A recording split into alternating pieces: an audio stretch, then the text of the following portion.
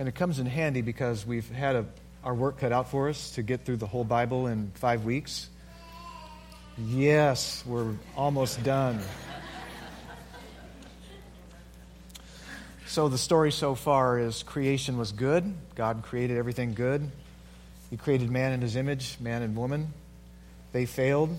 They dropped the ball and visited curse of sin upon the human race.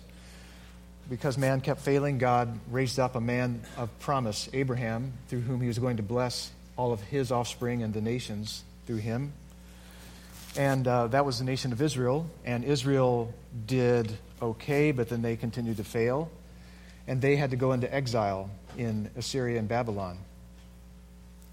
And the prophets were preaching repentance, calling them to obey God and to put their trust in Him.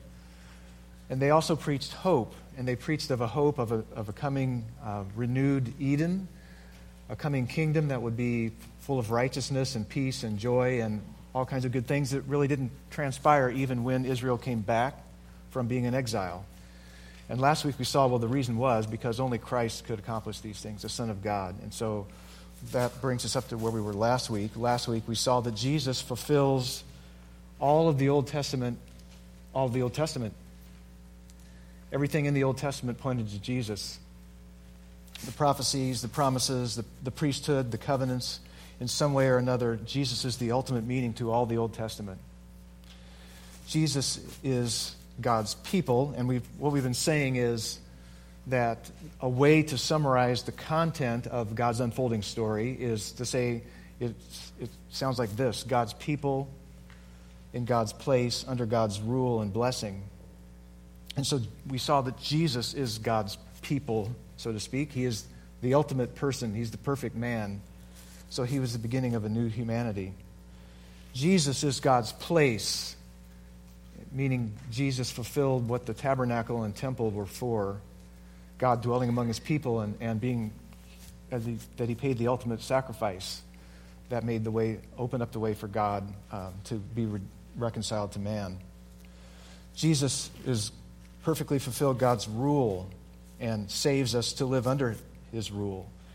And he brings God's blessing of salvation to the nation. So Jesus is God's people in God's place under God's rule and blessing.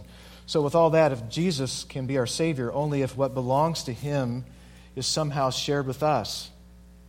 It's not helpful if Jesus contains God's kingdom and new creation and it somehow can't be transferred to us. So Jesus said to his disciples at one point, it's to your advantage that I go away.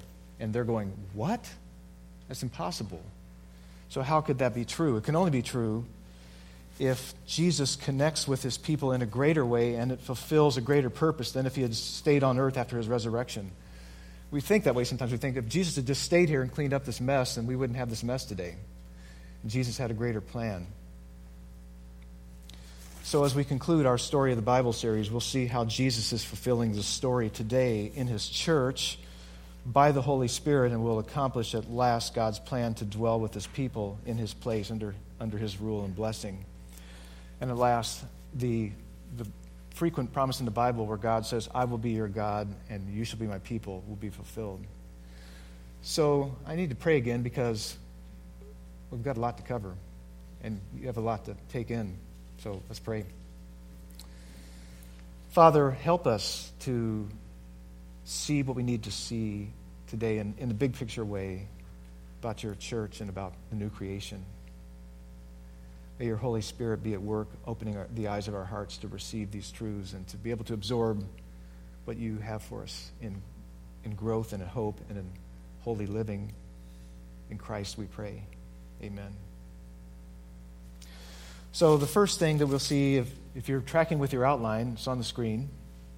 The church is the new people of God. The church is the new people of God. Christ saved us that he might create in himself a new humanity, whereas before Christ, to be part of God's people, you had to come through Israel.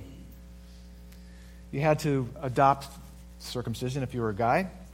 You had to embrace all the symbolism of the priesthood and the tabernacle and the temple and all of that. That was the only way to God. and in Christ, that's been transformed. So we'll see this in Ephesians 2:11-16. Ephesians 2:11-16.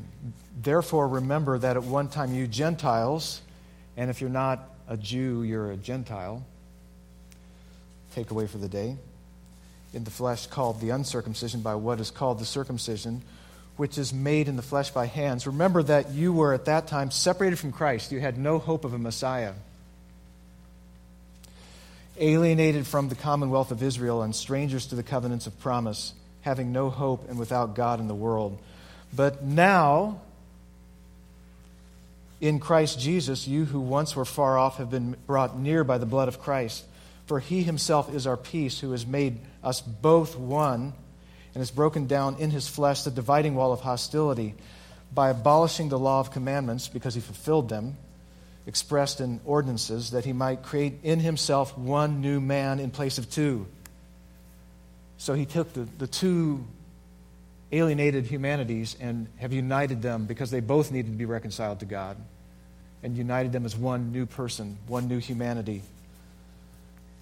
He made peace and might reconcile us both to God in one body through the cross, thereby killing the hostility. Now God says of his church, which includes both Jews and Gentiles, what he originally said of his people Israel when he had delivered them from bondage in Egypt. We see this in 1 Peter chapter 2, verse 9. And he's quoting from Exodus 19. But you are a chosen race, a royal priesthood, a holy nation, a people for his own possession. So this is now who we are as Jews and Gentiles, reconciled under Christ, through Christ, in one new humanity. We're the new people of God. Not only that, but point number 2, the church is God's temple, as God's new place, new hangout for God. Last time we said that Christ is God's place, as we said, since it is in him that God and man meet, where God dwells with man, and so he fulfills the tabernacle and temple. He in himself accomplished the once-for-all sacrifice to which all the temple sacrifices pointed. Since Christians, those who trust in Christ, Christ's church, are by definition in Christ, as his body, the church is God's temple. So in Ephesians 2:19-22, so then you are no longer strangers and aliens, but you are fellow citizens with the saints and members of the household of God, built on the foundation of the apostles and prophets, Christ Jesus himself being the cornerstone, in whom the whole structure being joined together grows into a holy temple in the Lord. In him you are being built together into a dwelling place for God by the Spirit. So we haven't arrived yet. We're still under construction. So warning signs, hard hats, zone, construction. We're being constructed into a holy temple for God. And Peter says that as well in 1 Peter chapter 2, verses 4 and 5. We'll just look at verse 5 here. He says, you yourselves, like living stones, are being built up as a spiritual house to be a holy priesthood to offer spiritual sacrifices acceptable to God through Jesus Christ. So just look around the room. These are your fellow stones. Love your fellow stones because you're being constructed. And what we do, not just when we're gathered, but in a special way when we're gathered, we offer spiritual sacrifices because we're all priests. You didn't know that. You're not wearing a collar or anything, but you are a priest. When you pray, when you praise the Lord, when you serve one another, you're carrying out the priestly work of Christ. So we have much more direct living connection with God as a spiritual temple being built and indwelt by God's Spirit than ever they did under the old covenant. And sometimes you think, well, wouldn't it have been great to be there with the temple, the tabernacle, and kind of hands-on? And it's no. It would have been at the time, but it's not better. We have it better, as hard as that is to believe. Church buildings are good. They come in handy. They're helpful for doing ministry in, but this is not holy space in and of itself. It's God's temple because God's people are here, but not the building. It's you. Not only are the church God's people and God's place, but the church is under Christ's rule. King Jesus, this is point 3, rules in his church through the gospel. We saw that since Jesus, the Savior King, which means he's the Messiah, which means he's the Christ, came into the world, died for sin, and rose again, getting victory over sin, death, and devil for us. That's why he did all that. It wasn't any other reason than for us. And yes, it glorifies God, but it glorified God to save us because that was the only way that we could ever be connected with him and not be condemned. So he did all that for us. When he did that, he inaugurated the kingdom of God. He saved us into his kingdom that we would be able to joyfully live under his rule. In fact, in Revelation 1:6, John writes that Christ, who freed us from our sins by his blood, made us a kingdom. So in freeing us by his blood, he made us a kingdom. So you're a temple, you're a kingdom. The reason we are saying at this point that Jesus rules his church through the gospel is because until Jesus returns, our salvation is not yet complete. Nor is God's kingdom here in full. We still squirm under his rule, don't we? We squeal and squawk under his rule, or worse things. This is where you need grammar to grow in the Lord. We're saved past tense, present tense, and future tense, right? So in the past, we have been saved from sin's penalty. We are being saved from sin's power as we speak. And we will be saved in the future from sin's presence altogether. That's why we say we live under Christ's rule, but his rule under the gospel. The New Testament letters follow this pattern. They say because of what Christ has done for you and who you are in him, this is how you are to live. The New Testament writers always base commands about how we are to live in who we are in Christ and what he has accomplished for us. So a sample is in Colossians chapter 3. It's verses 1 to 5. We'll just kind of run through the passage, give you a sample of how this works. So the first part, in verse 1, if then you have been raised with Christ, that's the gospel accomplishment. We didn't do that. Then how are we to live? How are we to focus our faith? Seek the things that are above, where Christ is, seated at the right hand of God. Set your mind on things that are above, not on things that are on the earth. Another gospel provision is in verse 3. For you have died. So that's something Christ did. We died with him. And your life is hidden with Christ in God. I can't see all that I am because my life is hidden with Christ in God. Then when Christ, who is your life, appears, this is future focus, then you will also appear with him in glory.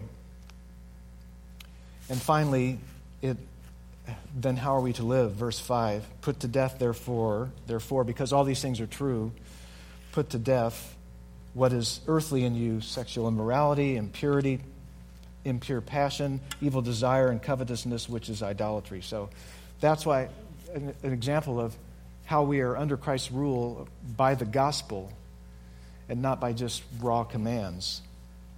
And the way Jesus enables and empowers us to live according to who we are in Christ and what we have in Christ is through the indwelling Holy Spirit. He did not leave us to live under his rule in our own strength. The Holy Spirit works in us the life of God's kingdom. It says in Romans that the kingdom of God is a matter of righteousness, peace, and joy in the Holy Spirit. So how do I live the kingdom life? I live in the righteousness, joy, and peace that are in the Holy Spirit. And if you're Jesus-focused, the Holy Spirit loves to magnify Jesus. So how do you live in the Spirit? You talk about and you keep refreshing and focusing your faith in Jesus. And the Holy Spirit is at work when you do that. God's law was perfect. It just couldn't empower God's people to live it. It could only condemn sin. It could not free from sin or forgive it. So in Romans 7:6, now we are released from the law, having died to that which held us captive, so that we serve in the new way of the Spirit, not in the old way of the written code. If you are in Christ, you live according to the Spirit, not by your fleshly, spiritually dead nature. And so Galatians 5:16 says, walk by the Spirit, and you will not gratify the desires of the flesh. Tim Keller wrote, as things are brought back under Christ's rule and authority, they are restored to health, beauty, and freedom. So that's what we're designed, to live under Christ's rule by the gospel. And then finally, the church is God's new people, God's temple. Christ ruled through the gospel by the Spirit. And the church is to make disciples of all nations, carrying out the blessing originally promised to Abraham to the nations. The nations had been scattered after Babel and were suffering the consequences of their sin and rebellion.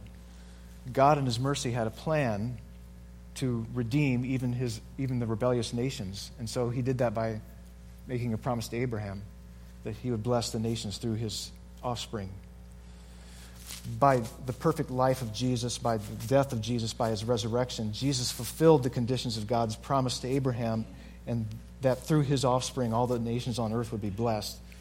And the blessing was forgiveness of sin and eternal life, which are good things to have, don't you think? Forgiveness of sin and eternal life? Yeah, it's like dangerous to enter eternity without those things. God's plan was that after the atoning death and resurrection of Jesus, Jesus would ascend to the Father and send the Spirit, and that his church would make disciples and multiply churches until he would return. So how does the church prepare for Jesus' return? How do we pass the time? We keep multiplying disciples and churches until Jesus comes, and don't stop. Don't stop till you drop, or till Jesus shows up. That's from the Bible. Somewhere. It's there. It's not somewhere. I know it's. Yeah. Basically, we are blessed to share the blessing of life with others. That's why God blesses us. Jesus had to review this mandate more than once. The disciples said at one point, hey, are you going to restore the kingdom to Israel now? Are you? Are you? And Jesus said, it's not for you to know the times. You just are going to be my witnesses. I'm going to empower you. So in Acts 1:8, you will receive power when the Holy Spirit has come upon you, and you will be my witnesses in Jerusalem. You will be my witnesses. You will live as my witnesses. You will be testifying by how you live and how you speak about who I am wherever you are. And intentionally, you're spread out from Jerusalem, Judea, Samaria, and to the very ends of the earth. Jesus hasn't come back yet because he's not done saving people. He wants big numbers. He does. He's into big numbers. He's not only into big numbers, but he wants to save lots and lots of people. He is so good. He has so much goodness. He has so much goodness to share. He just needs lots of people to share it with. And we can't enjoy his goodness unless we're saved from his anti-goodness.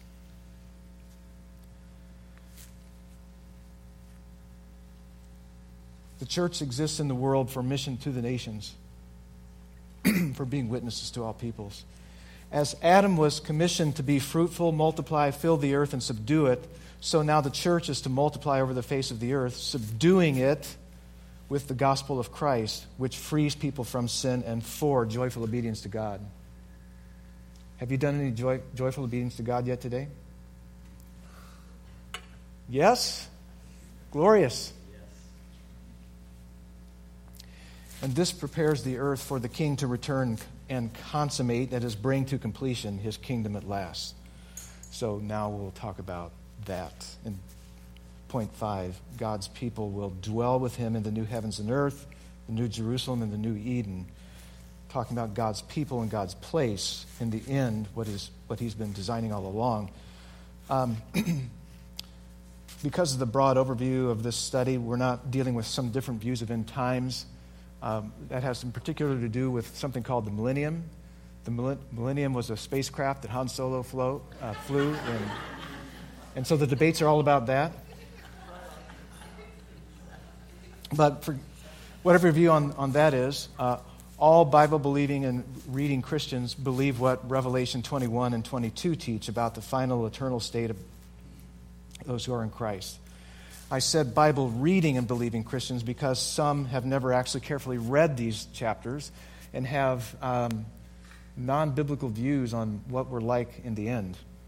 Mainly, a lot of people have the idea that we're just going to be these ethereal, misty spirits kind of floating on clouds, and we're just going to sleep in and be enjoying laziness and all of that, floating, playing harps. If you have a desire to play a harp, maybe you'll get to, but that's not all it is.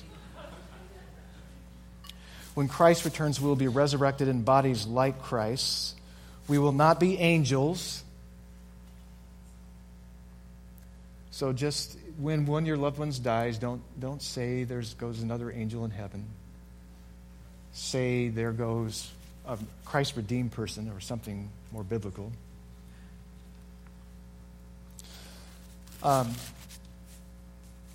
We'll be living in a city, actually, the New Jerusalem, on new earth, in a new heaven, a new refurbished universe.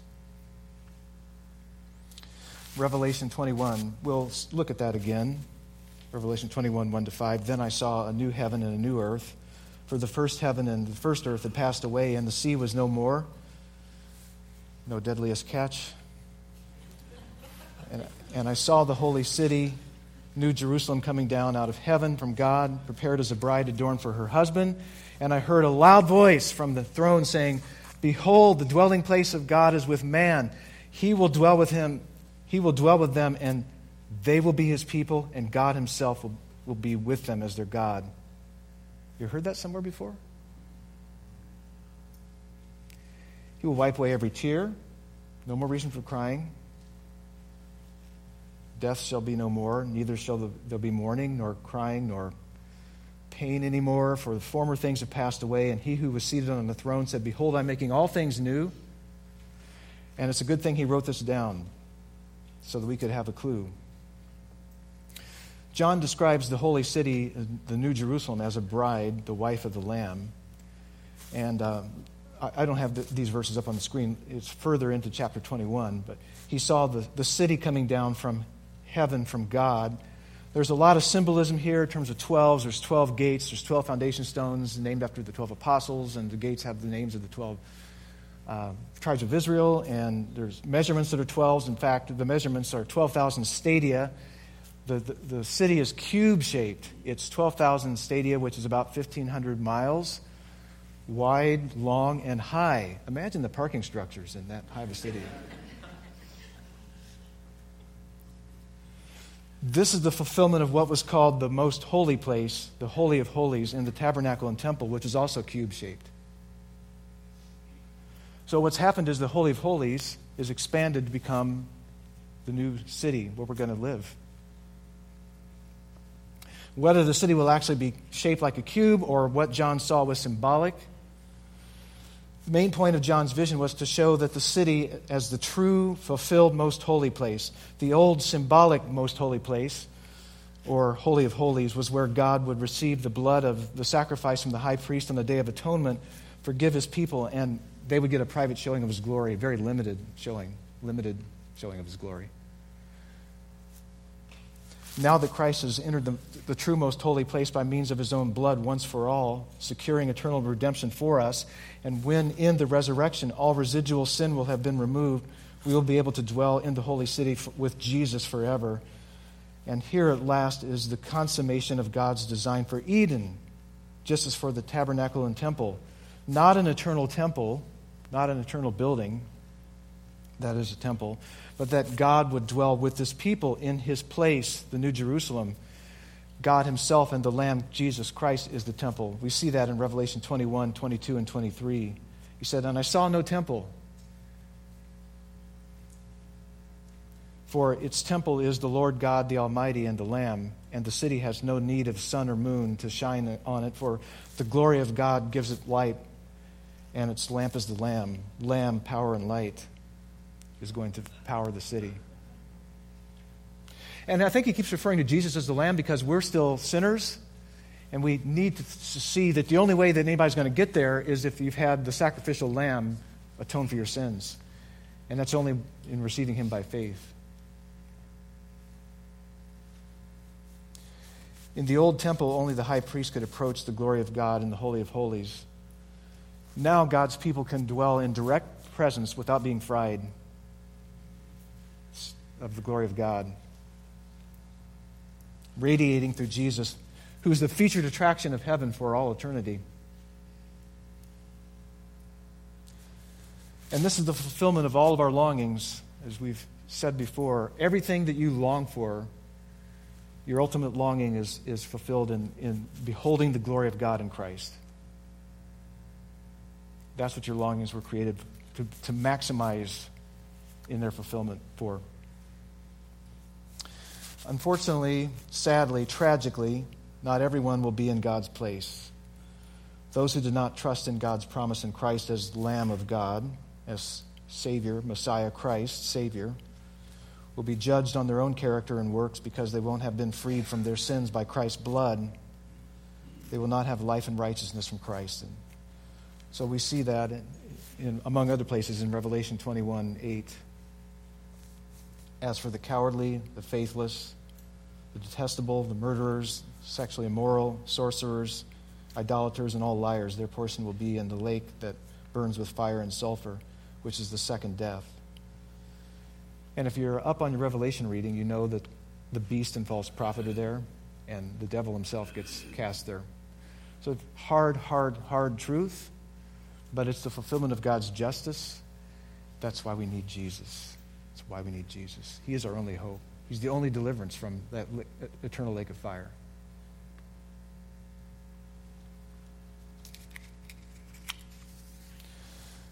Finally, almost finally,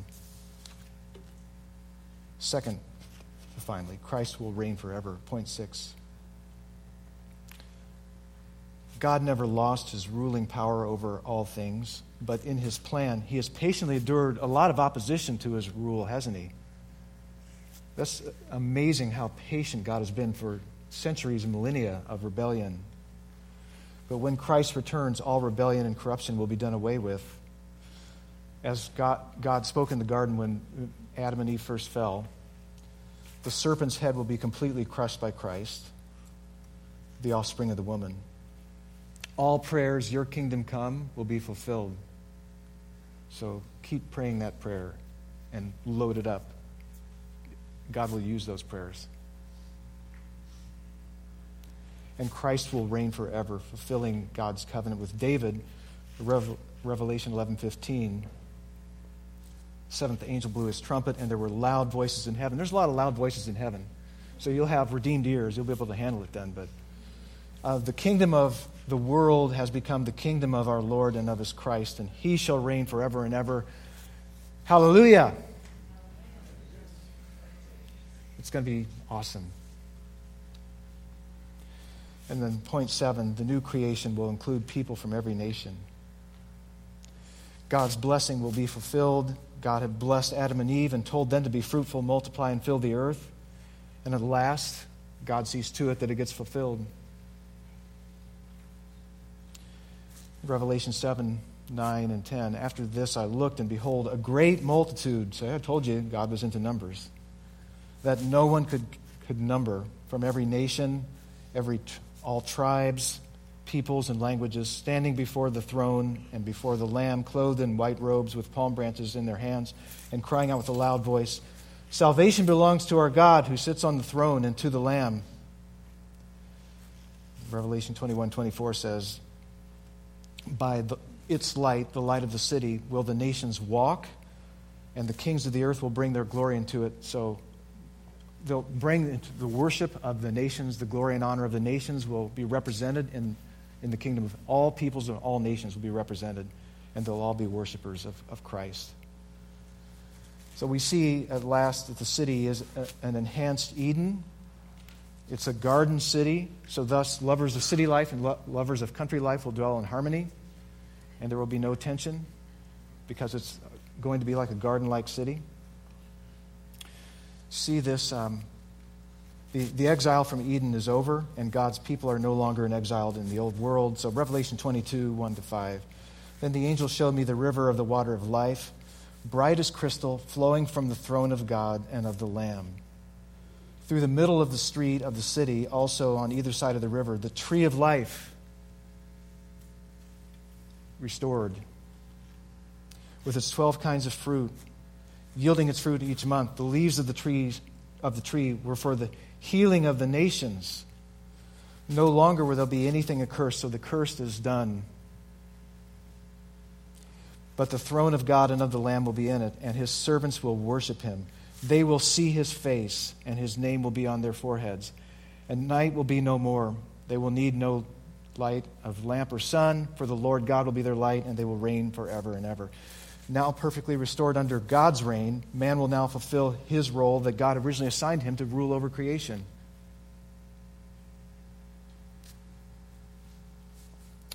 God's redeemed and glorified people in God's place, the new Jerusalem, the new Eden, will live joyfully forever under God's rule and blessing. The very end of the book of Revelation gives us words from Jesus. Jesus says, "Surely I am coming soon." And we say, "Amen. Come, Lord Jesus." If you're reading your Bibles correctly, that's what you're supposed to be longing for. So that's what our longing leads us to in coming around the Lord's table. Because the Apostle Paul writes, when we share the Lord's Supper together, the bread and the cup that are representative of his body and blood, we're proclaiming the Lord's death until he comes. And the fact that he's coming means he was resurrected. And so what we're confessing when we take these elements together is we are one body in Christ, and we're only that because of what Christ has done for us. In his atoning death, he has defeated sin, death, and devil once for all. And we're also confessing that we recognize we're in between the ages. We're in between his first coming and second coming. And the kingdom is not fully here. We're not fully experiencing our full redemption. But we know that God's promise is true and that we will experience the fullness of our salvation. But it only came through the death of God's Son on a cross, paying the price for taking our judgment. Our place in the lake of fire was taken by Christ. And through his atoning blood and his resurrection, he's given us life. So that's what we're confessing. In terms of preparing our hearts, we're asking God to make us sensitive to any obstacles in our attitudes and our words, anything that's holding us back from fully enjoying the redemption that we have in Christ. So the way we're going to do that is we're going to have some quiet time. We have 4 stations, so 4 tables, one here, one here, one here, one here. And we'll serve you the elements. And then as 2 or 3 or 4 or 5 of you gather around, we're going to pray for you briefly, just to pray for Christ to be real in your hearts and in your lives. If you haven't yet received Jesus as your Savior, as your Christ, as your Savior King, hopefully you've heard something in what we've been preaching from the story of the Bible that will make that a valid decision for you today. But if you're not ready to do that, then just let the elements pass by. So let's pray and we'll take the elements together.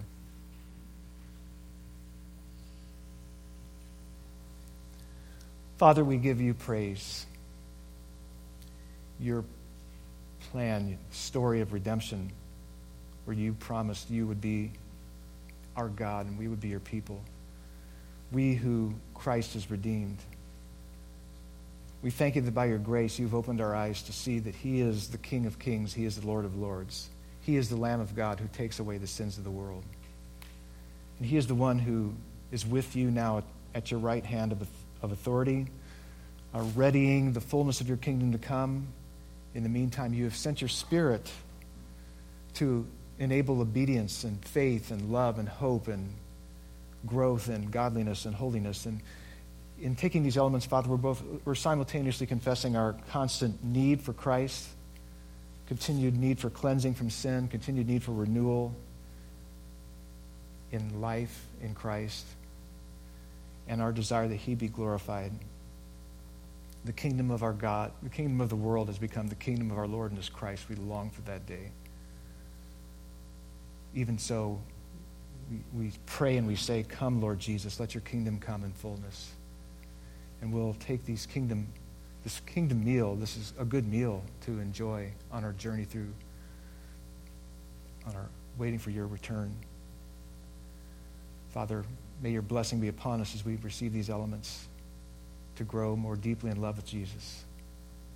In his name, amen.